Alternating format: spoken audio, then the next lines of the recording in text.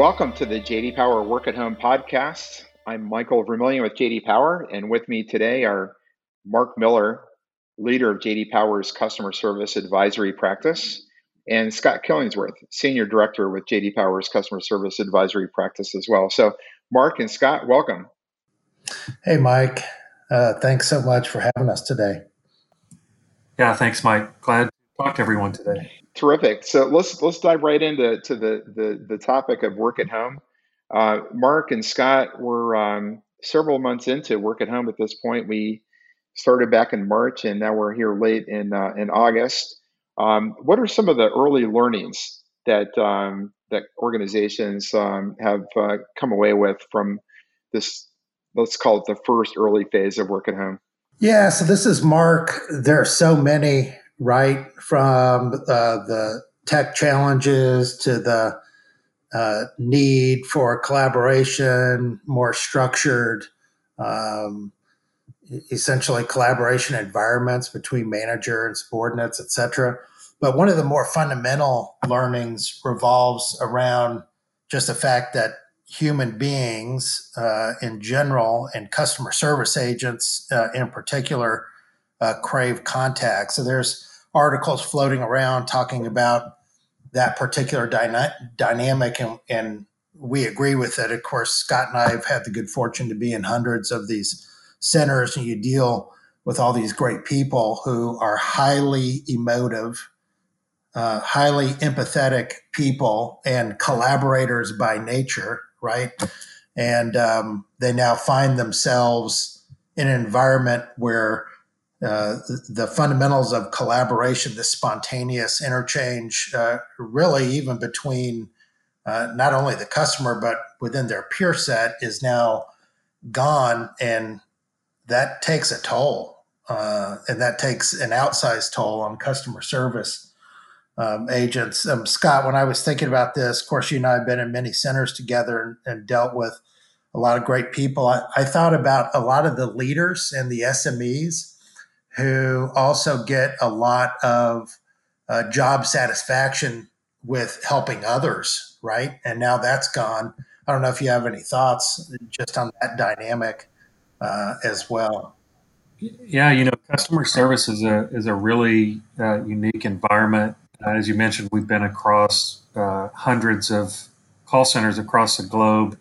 One thing's really consistent in that environment is, one, communication is critical to be successful, but just the nature of the human beings that work in that environment, they crave communication in all forms, right? From the agent to the supervisors to the managers. There's so much communication that goes on during the day, from agents raising their hands, needing help while they're on a call, or maybe in between calls, leaning across, talking to their neighbor, getting advice, sharing tips and tricks, and even from the managers and their coaching sessions, whether they're formal or informal, that happen throughout the day, water cooler talk. It is just 100% constant communication, interaction throughout the day with their peers, supervisors, leadership, the functional areas, not even counting, workforce management. So all of this communication happens really throughout the day, both from from a work standpoint, but also from a personal standpoint, right? Talking about their family, how their day went, plans for the evening. So there's certainly no shortage of communication that happens within a call center. And as you mentioned, what we've seen is it's very, very challenging to replicate that environment once folks dispersed and started working from home. Yeah, and just to finish that thought up, Mike, Scott, totally agree. We had talked earlier as a team about this notion of over communication. And that's another one of the learnings, is that the communication absolutely positively needs to be overdone and really scheduled in. Like we see in our practice, an emerging best practice is you are talking with the folks who are part of your team. So in the role of supervisor or manager who has a group of reps who are dealing with the customer, you are checking in with them in the morning and or at the beginning of the shift and at the end of the shift. So those two components. And then there's additional normal coaching and QA elements, and of course being available via the preferred communication methodology, Slack as an example.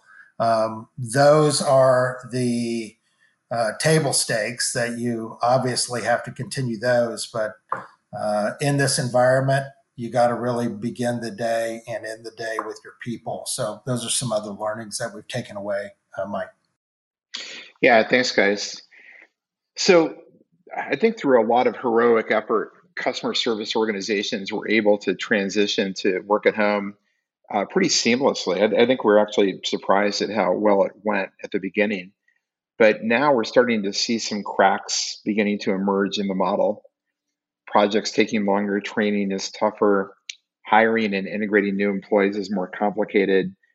Some employers say their workers are appearing less connected. So, what should we expect here? Is this surprising that we're starting to see some cracks? No, we're dealing with human beings, right? And as we talked about, especially with this group, and no offense to my engineering friends. In fact, we have one of them on the phone with us today. But when you're talking about human beings in general, and then this particular group, the cracks are going to get exacerbated for sure as you pull out some of the pegs or the foundations, if you will, of a working environment that is satisfying and meaningful, right? So once you take away some of these pillars that we just talked about, and then you throw in what's going to happen around the fact that right now it's kind of a positive place if you're a customer service agent that doesn't reflect reality. So what I mean by that is that due to federal and state regulations, you have some industries that by law are allowing deferment of payments, right? That's a relatively easy conversation to have if you've got a customer on the phone and you're able to defer, let's say, a mortgage payment for a half a year, and if you time it right, all the way up to a year. As those things start, moving off, and as companies who are faced with survival themselves do things like rescind their late fee waivers, which have been in place, that's going to add a layer of stress to the job itself that currently isn't accounted for. So as these companies are pulling those perks, if you will, away from the consumer, and you combine it with the natural stress that's happening from a brand new environment dealing with tech, the pillars of this high degrees of emotional support away, and you add in a more difficult call type, you'll have a whole subsegment of your population who this is going to be really, really tough for. So that notion of this being sustainable, I would say yes, but you have to take really serious, specific steps. And one of those steps, Scott, I know you're familiar with this. So Scott within our group manages our certification programs, and he's kind of the steward, if you will, of hundreds of best practices. And Scott, we have a best practice in there around top performer modeling. But the reality is that many organizations only model their top performers in a brick and mortar environment. And now they've got to change everything up for work at home, right? I mean, you have to have a different type of person for a work at home situation. Yeah, Mark, think about, folks immediately moved to home. And most of those folks, by and large, were, driving to work or commuting, and now they have a little bit more freedom, flexibility. So a little bit of honeymoon with their job, right? So they may have been reinvigorated, more, maybe incented to do a better job just due to the circumstances of COVID. And I agree with you. There were probably some flexibilities created by companies. And so a lot of early success. Customer satisfaction stayed consistent, maybe even a little bit higher.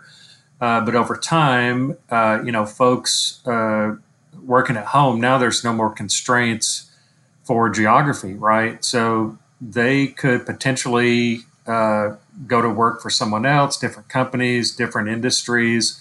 So I think, Mark, to your point, down the road, once attrition starts setting in, and speaking of attrition, I'm sure it's been stemmed a little bit from what we've heard. But, when things go back to normal, whatever that might be, we're going to start seeing more attrition. And then, Mike, you mentioned training.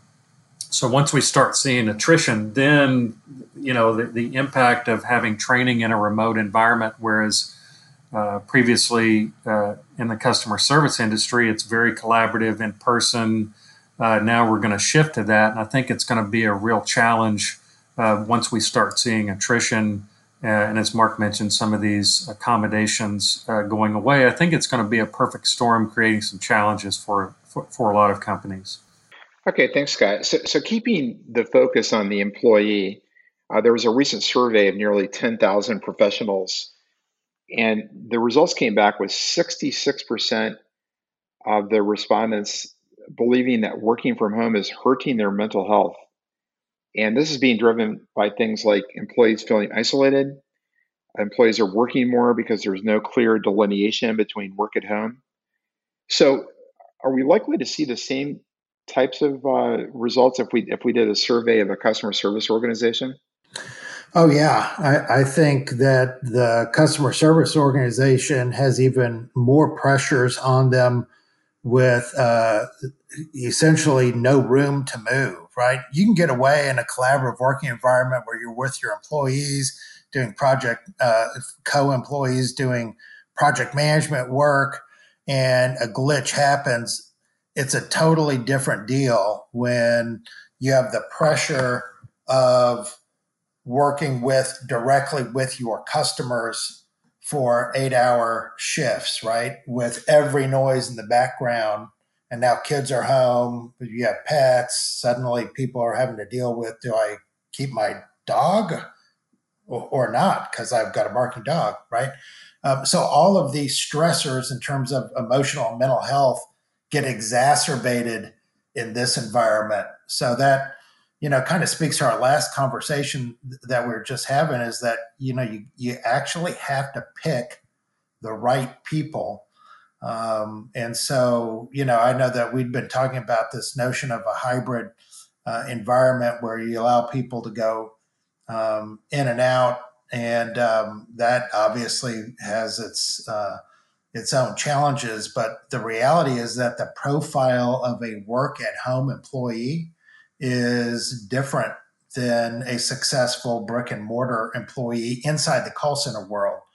So the fact that you didn't hire for the elements of a work at home employee in your former environment, suddenly everybody's working home.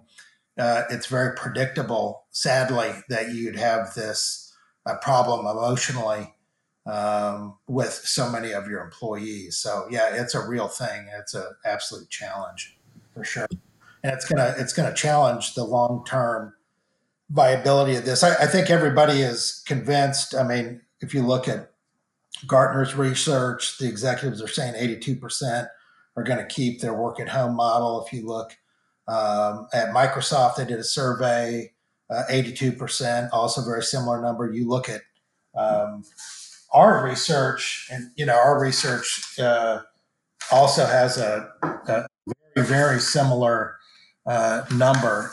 So 86% of executives inside customer service orgs are going to keep work at home. So it's here to stay, but the real question is how well do you execute, right? There's a lot of programs within customer service, certainly not a shortage around performance, but physical well-being within the workplace, your workplace environment, whether it be office chairs or just a safe working environment. And that's certainly going to continue. That creates its own challenges trying to extend that to home. But I think companies are going to have to be very intentional about mental health programs. Number one, how to identify those employees that are having issues and feeling isolated, and then being very intentional around, okay, we know that now, what do we do about it, right? How do we engage?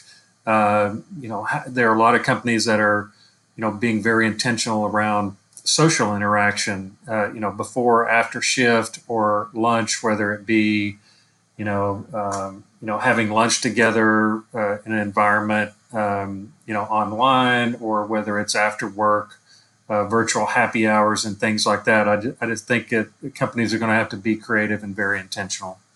Okay, thanks. So we want to finish up today's podcast with this question. Will the remote customer service model be sustainable for the long term? And Mark, we recently completed some research on this topic. What did we find? Yeah, so we talked to 124 customer service organizations across 13 industries. And we found a few things. Number one, in general, call volume is down a little bit. And we've got tons of stats on this. Call volume is down. You look at some other key metrics, average handle time, however, is up, right? So you start digging into why is that? And of course, especially at the beginning, there for many industries was a large uptick in call volume. You had travel industry as an example, who now have bottomed out very low call volumes. Well, that wasn't the case when the pandemic hit.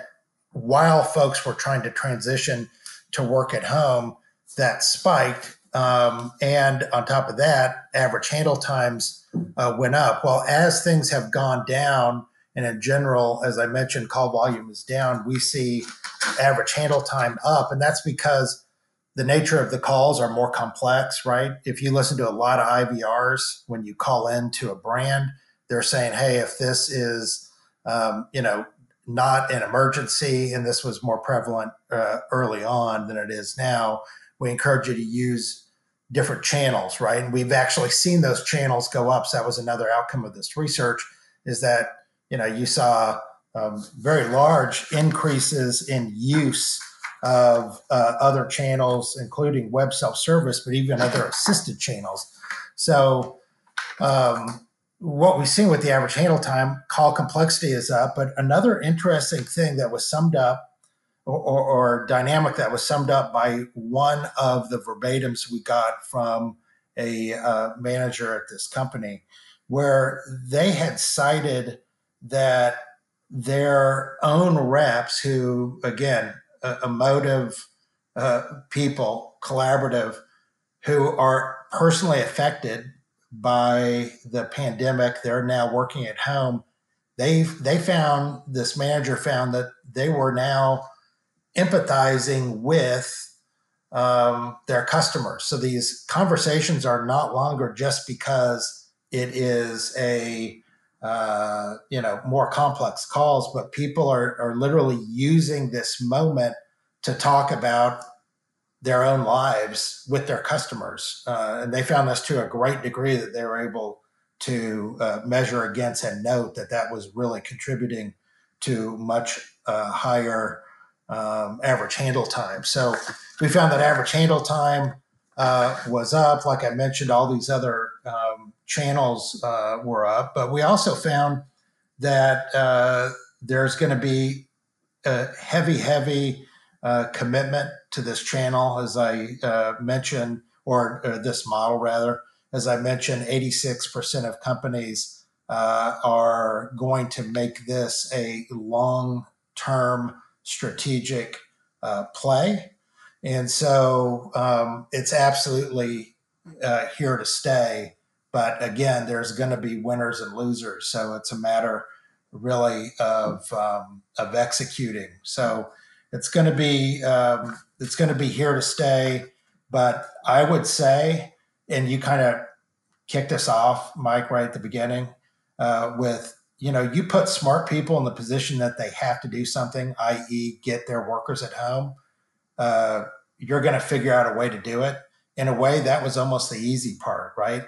Now, in terms of this being a long-term viable model, you got to get the right people in place. You got to get the right communication protocols in place. You've got to figure out ways to create, build, sustain culture through remote work environment.